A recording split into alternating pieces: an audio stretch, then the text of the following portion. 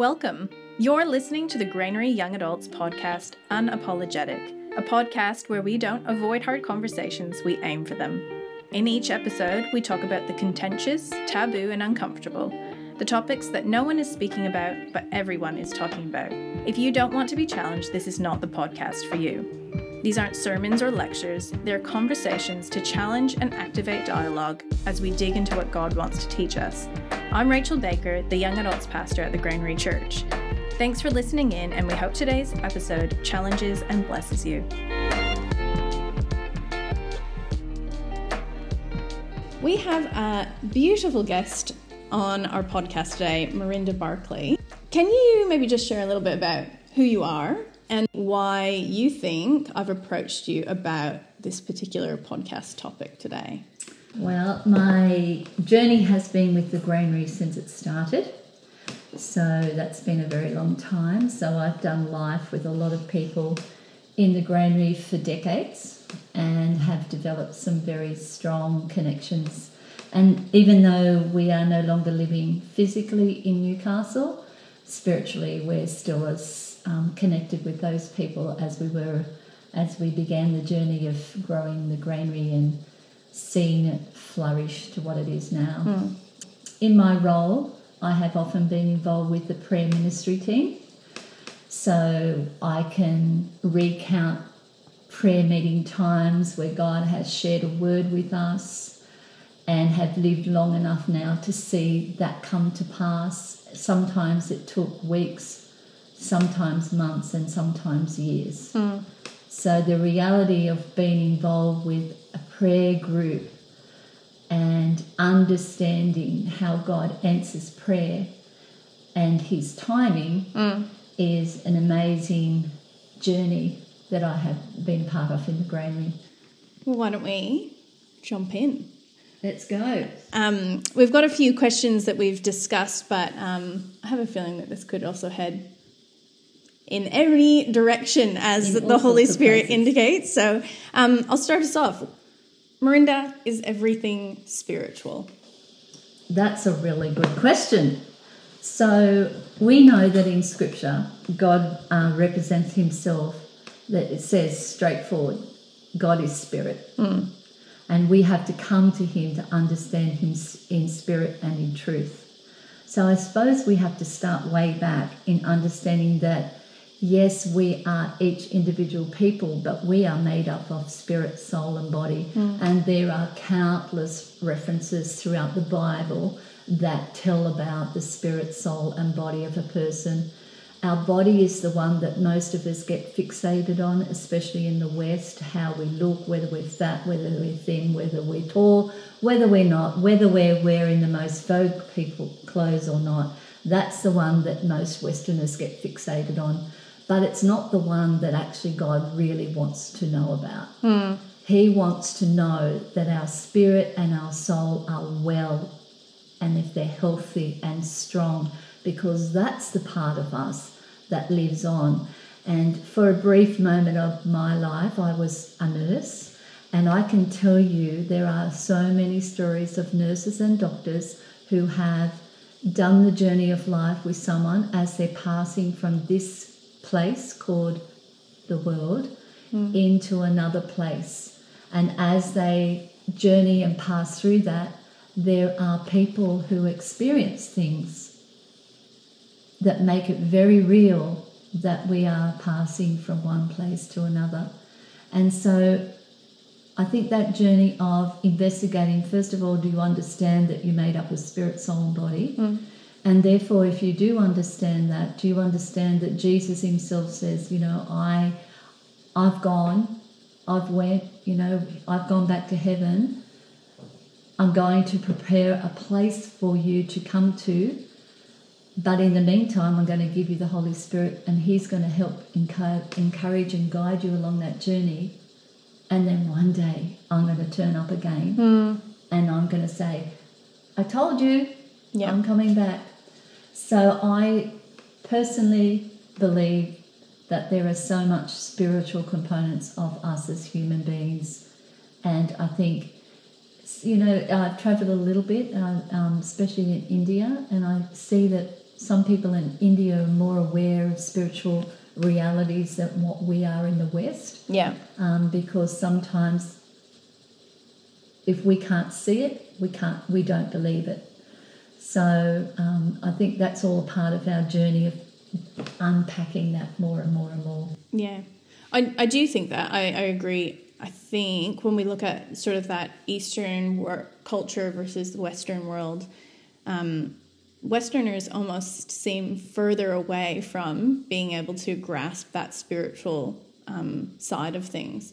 Whereas in a lot of Eastern cultures and Eastern religions, they actually already incorporate a lot of spiritual elements to it. Yeah, and I actually see particularly what's become more and more relevant in Australia at the moment, our wanting to close the gap with our understanding of our First Nations people and how in many ways they are more connected and more awake and aware of a spiritual dimension to life. And I think also it's really interesting, I think, that we read stories about why in the East, you know, people who are of different faith yet can have revelations and dreams about this person, Jesus. Yeah. And for the first time they encounter him. You know, God's got God's definition of who he wants to reach and who he loves is for all people. And he can reach in to that dimension whenever he wants. Do you have any thoughts on like why in our culture we might have actually started removing that spiritual element to it? Like I reflect back on maybe even like some of the churches I've been in growing up, and they love scripture, they love the Bible, Holy Spirit's there, but it's also sort of there's in some ways when I reflect on it, I still feel like there was almost like there were bounds to it. This is how long we talk about it, and then now let's move into, you know, another area that's a little bit more comfortable. Do you have any ideas on why that might be? There's two thoughts that come to mind. Firstly is our education system. So our education system teaches us and drives us to solve problems and to ask questions, and it also tends to put things into boxes. And so if we can't prove it through a scientific method, if it doesn't fit neatly into that box, then often it's thrown out. And I think in the church, this whole realm of spiritual dimension and walking with Holy Spirit is just so, at times, it's hard to put into words, because a lot of it is that it's an experience of walking with him is so unique and so different, and sometimes it's hard to control. Yeah, I suppose we in our culture value very much order and control, and those are two things that often the Holy Spirit is not bound by, I guess. Yeah, and I like what you're saying about science too.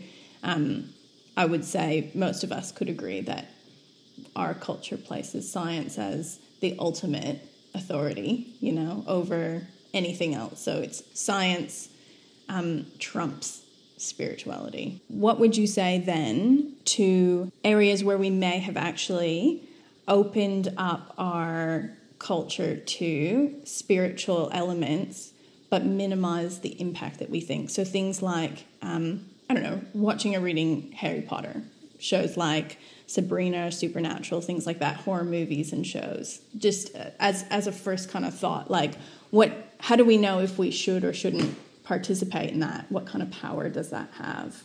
Well, I can just share from my life experience. So I was raised in the far north coast of New South Wales in a country town called Lismore. Now, when I was a young teen, this festival came to a little country town near where I actually physically lived. It was called the Aquarius Festival. And the Aquarius Festival brought many, many people into our area, and they had this great big celebration and danced around with very little clothes on and had rainbows and things like that, and had incense burning and lots of smoking of pot and things like that. And it began movement in that area. And being young, I can remember I was raised going to church every Sunday with my family. And I remember one distinct day of sitting in church, listening to someone, and I thought there was a disconnection between what I was hearing, the story of this amazing person called Jesus, and what I saw. And so I went on a spiritual pilgrimage. Yeah. And I walked into all these sorts of other things that were on offer and readily available for me up in the far north coast. And I walked into them boots and all, still connected to Jesus, but wanting to explore what was real and what wasn't real. And that's where I come and say, oh, some of this is so real you do not understand. So I walked into things like yoga classes, not realizing the root of yoga stems from Hinduism and Buddhism, that every statue and every salute you do in yoga actually is a deity in the Hindu religion. I also went to other things, did a lot of other things. Like there was explored. I was doing a unit at Teachers College on food and culture, and I went into the Hare Krishna farm and was investigating all things to do with that. And meditation classes, they were just my norm as I was a late teenager. And what I realised that I opened myself up. I opened the door of my soul and my spirit to things that I couldn't see. I thought they were all fun. But what I later learnt as I came to a point in my life where I had to really say, do I now believe this Jesus person? And I chose, yes, I really do believe that Jesus is real. And when I invited him into my heart and my spirit afresh and anew, there was a shift. And the group of people that I was living with at the time, I went home and there was my best friend, and as soon as I walked in the door, her face changed. And now it took years for me to understand what happened that moment. And then I became part of the granary. I would go to for 12 years, I sat with Betty Shepherd in the School of Methodist, and we unpacked the Bible together. Sometimes we would pause in class and we would have prayer ministry together. I distinctly remember Ian and Elizabeth Easton praying for me one day, and Elizabeth said to me, Marinda, I can see you sitting cross-legged on a floor and there's a red dot on your forehead. And instantly the Holy Spirit took me back to when I was a late teenager, sitting in a class of a meditation class and doing that. And he said, that's not of me. That has tainted the way you think, and I want to clean it up. I want to get it out of you because it's not healthy for you. You've entangled some of that identity of being in the hippie alternative movement with the real person of who I am. And so I was released from that influence, that moment and that night. And it was like scales, like, the Bible talks about scales being removed from our eyes. That's exactly what I experienced. And years later, when I read more and studied more, I understood that even with my best friend at the time, when I came into that setting after I had recommitted my heart to Jesus, I understood that there is a realm of evil. There is a realm that the enemy goes around, and his job and mission is to rob, kill, and destroy us. And he only delights in us investigating, opening that little door just a bit to say, I wonder what it's like. Some of these things then create fear in your spirit. And you know that God is not a God of fear. So any experience that where fear has entered, i.e. a scary movie, i.e. reading a book, doesn't matter what the name of it, but if that book brings you to a place where your body's starting to feel fearful. My posed question to you is, why would you continue it if fear is entering you? Fear overwhelms our faith, and we become more focused on the fear than we do of God in the situation. And there's that subtle exchange. The enemy of our faith is very subtle. Don't think it has to come like, a big scary horn thing with fire. It's, my experience isn't like that. My experience tells me that when you open and you want to investigate, whether it be tarot cards, reading your signs, horoscope, going to yoga class, meditation classes that were not based on God, books that you might read. For me personally, I know that they create a wedge of fear in me, and therefore I say no thank you. Yeah. For me, Daryl and I, we watched our last scary movie that we ever saw was in it when we were 20 years of age. We came out of that movie and we said to each other, we will never watch a scary movie again, and we haven't. The Lord's directed me not to go there because it wasn't healthy for me. And the other thing, it might be all right for someone who hasn't had that background, but I have had that background. Yeah. And so why would I do that? Why would you put yourself in harm's way and then wonder why, 1 year, 2 years, 3 years down the track when you think, gee, I feel distant from God. Why isn't he looking after me? Well, the choices that we make in life are real. So many good things in there. I think I love how you describe that opening the door, because I do think sometimes we're guilty of thinking Satan is obvious, like we'll see it coming and it'll stand out kind of like a sore thumb. There's also wisdom in hearing from other people that have an understanding in this area and saying, look, that might not have been something that I considered a weakness or an opening in my life, but maybe wisdom tells me I can listen to somebody who has a bit more life experience and say, why even bother starting down the road? That actually takes a lot of maturity and self-reflection to be able to say, we don't actually have to try everything to know whether or not it will affect us or not.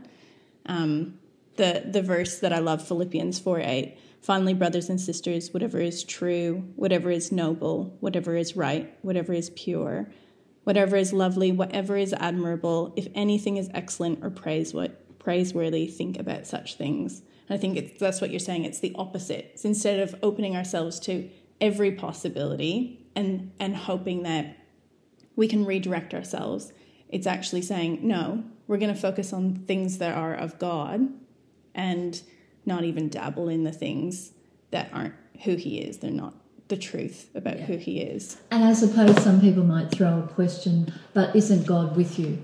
And my answer to that, yes, he was with me.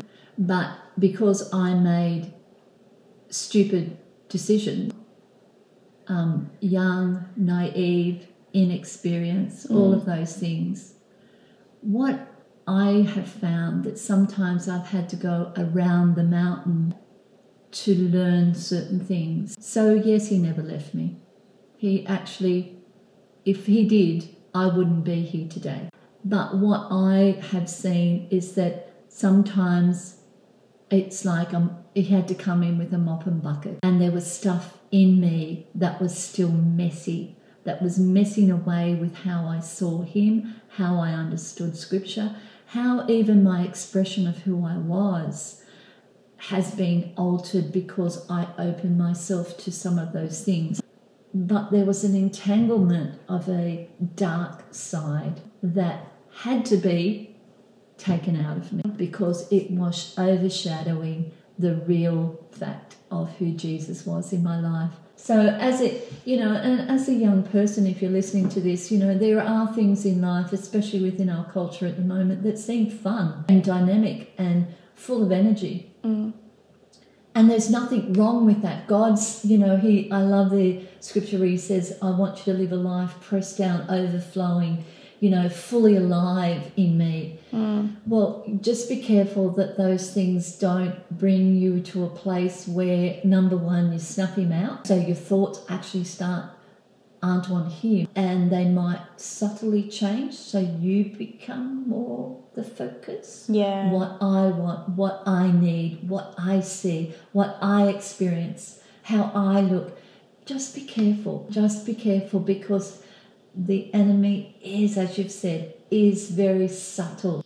It's interesting because I think with some of those things, like you mentioned tarot cards, and my mind goes to kind of like Ouija boards or astrology. Can the results of those things be true? Or can we blanket statement say, no, none of those things have any power? The interesting thing with the human brain is that if you pose something, the brain starts to dwell on it. I don't pretend to be a brain surgeon, but what I do know is that if we dwell on words, it can be a self-fulfilling prophecy in yourself. Okay. And that's why Scripture says, dwell on the Word of God and read it and digest it and think about it, because it will direct your thoughts. And so sometimes I wonder whether some of those things that you proposed actually are that like entry point. So you start to think over and over and over and over and over again, and therefore when it comes to pass you go, oh, pop, there you go, there's evidence. So you go 1 + 1 = 2, rather than saying, I wonder if that was true. I wonder if, I think once you start dwelling on something, you tend to see it more often, and therefore you might make that equation. It's interesting what you're talking about, that these things actually also have a physical effect on our bodies as well, in the way our brain rewires itself. Not on this topic, but, there's been so much research in pornography and the effect that has on brains. And I would argue that if they applied the same principles to spiritual content that's not of God, what kind of an effect we'd see physically in the rewiring of our brains in those areas as well. I love brain. I love the incredible uniqueness and everything about it. Child development to me is my field, and I love gathering more information and understanding a little bit more year by year as I've gone along. Science has told us that from birth to about 5 is where we're setting down our patterns and pathways in our brain that affect us for our life. So if you think about what's happening for a situation where you're allowing negativity to take over and develop in your brain, then your activity of your brain is actually diminishing and not thriving. That has huge impact on your health. Yeah. Your mental health, if nothing. First of all, we have to understand that what we allow in to our mind and our spirit has consequences. It's become our way, particularly now in society, of exploration, finding yourself, anything goes, your truth is your truth kind of a thing. Contrast to that, we've got the highest rate of mental health challenges that we've ever seen before. This might be a wild suggestion, but is there a correlation between that? We're talking about what we're letting into our lives and what the fruit of that is, what that becomes. I think, again, in education fields I've spent a lot of my life, I know that children thrive when they feel they can predict what you're going to do. They know the boundaries, they understand how it operates. They eventually get used to that, and then they feel comfortable, and if they've got a comfortable brain, then all of that chemical reaction that happens when they're in stress doesn't happen, and learning can take place. And I think, even when you're opening yourself up to these other experiences of life, if you're continually feeling more and more anxious, and it's building and building and building until you get to a place where you go, I can't function like I used to. Going back to the scripture of Deuteronomy, choose which way you are going to live, whether you're going to choose a life of trusting in an almighty God that throughout history and time that we live in, he's written a book about it. He's so gracious, like you said. You took the roundabout way. It's not like we fail and he goes, well, you got it wrong, so we're done here. But he gives us every opportunity to learn and to grow through these things. It's what's best for us. It's not, he doesn't just give us rules because he loves to have control, but he actually he doesn't want to see us in pain. And so he directs us as such, but also he's not going to leave us when we ignore it and try our own way. What a gracious God. What an incredible gracious God. And he asked us that one of the mysteries I think about becoming a Christian is learning. Many, many years ago, I was fascinated by the different voices of God the Father, Jesus, and the Holy Spirit. And I spent years trying to listen to the difference of their character. You're learning to hear his voice. It's as easy and as straightforward and as natural as that. Yes, it doesn't have to feel wild and out of control. It can actually feel very peaceful. And I think that's one thing that I've seen in the body of Christ. I think a lot of people think, coming back to your original question about is everything spiritual, I think unfortunately there was a time and place in the church where spiritual things became so ridiculous and forced. When God shows up, it doesn't matter who you are, there is a peace. You mentioned yoga. Are there any other experiences that have a background connected to spirituality that people might not actually be aware of? But, I don't get Halloween. Coming from on the opposite side of the table, a North American who very much grew up with Halloween. So this one interests me. I don't get it. I mean, I had one of my beautiful daughter-in-laws came from America. Yep. And therefore my grandchildren are now involved with this celebration. I still don't get it. I don't. I have researched it. I know that it had its roots in Gaelic background. I know that it was a part of remembering and honouring the dead and saints. I understand that sometimes it's linked to a harvest festival, but I think what I've observed from it is the dark side of the dead part of it has overwhelmed the practice of Halloween. I think the roots were to honour and remember people, but like so many things, the enemy's piggybacked on that. Yeah. And so now we see more and more the influence of a dark side to it that is elevated, celebrated and honoured. And I wonder how much of that is once again opening a door into a realm that you cannot see nor understand, but it invites fear into you. And that's why I don't go for it. I don't participate in it. But that's my journey. That's my understanding. So each one of us has to do our own understanding of life. You can't take someone else's. You can listen to it, but it's your walk. It's your accountability to Jesus. I don't have to give my accountability of you to Jesus. You have to do that by yourself. Yeah. All I can say for me, it draws me into I feel a heaviness, and I just say, well, that for me is a no thing. I find this one really interesting because, so in Canada, Halloween is one of our, the usual celebrations that we have.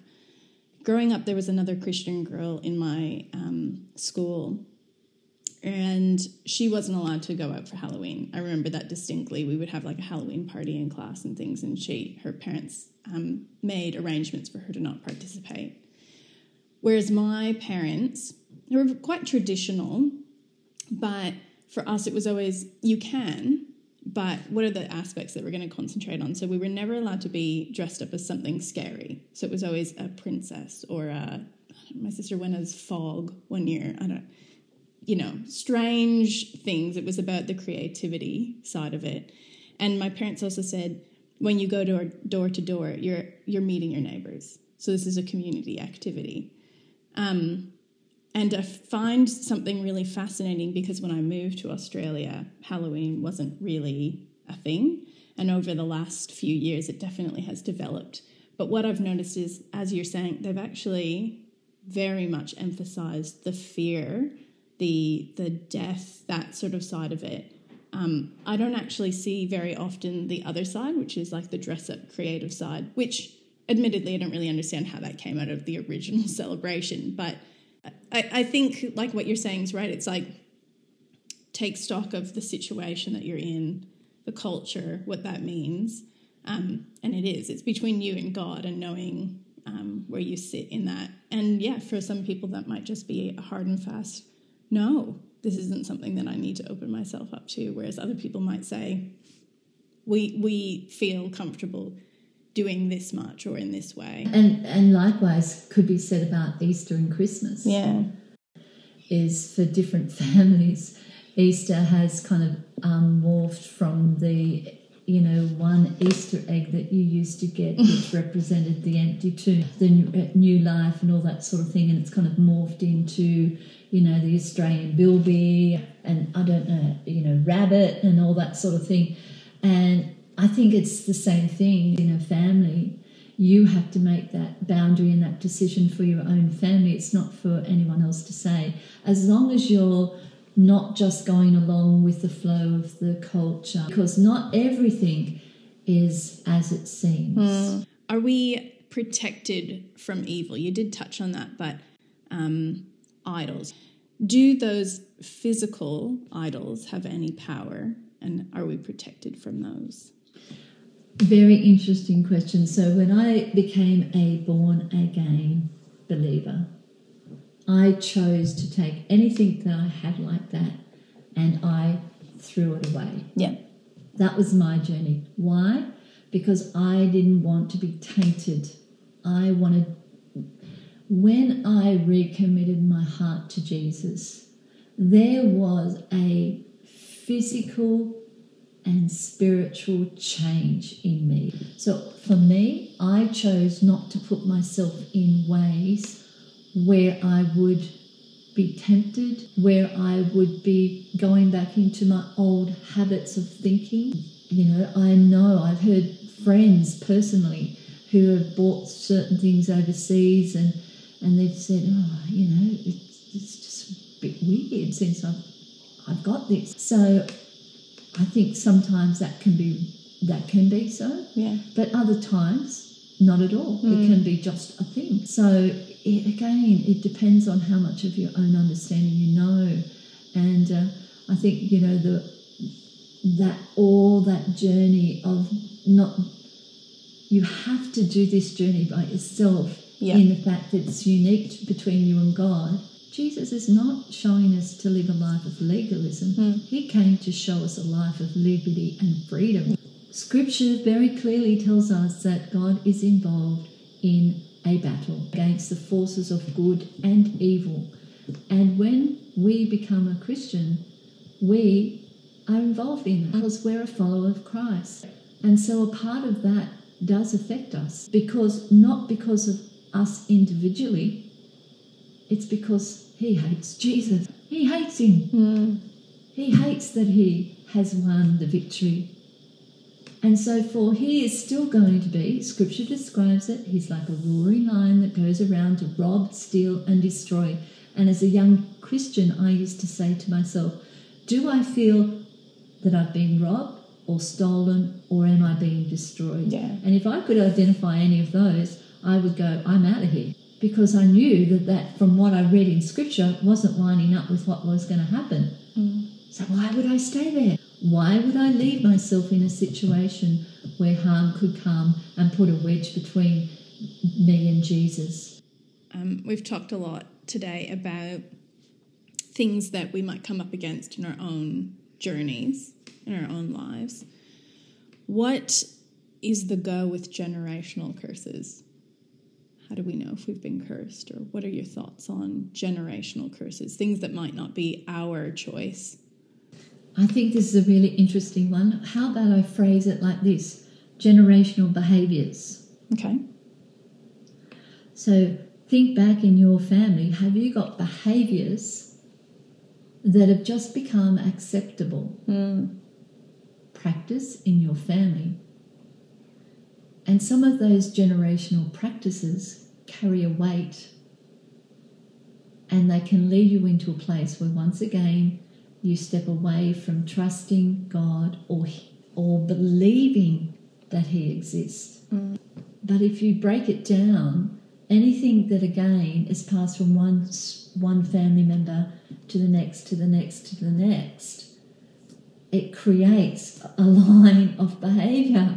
I have friends who sail, and if you set your compass from the start and you're going from A to B, all right, and if you move that compass by one degree, by the time that's projected through to your end point, you can be a long way off your target. That's how I see generational curses and behaviour. So what starts out may be quite innocent or not.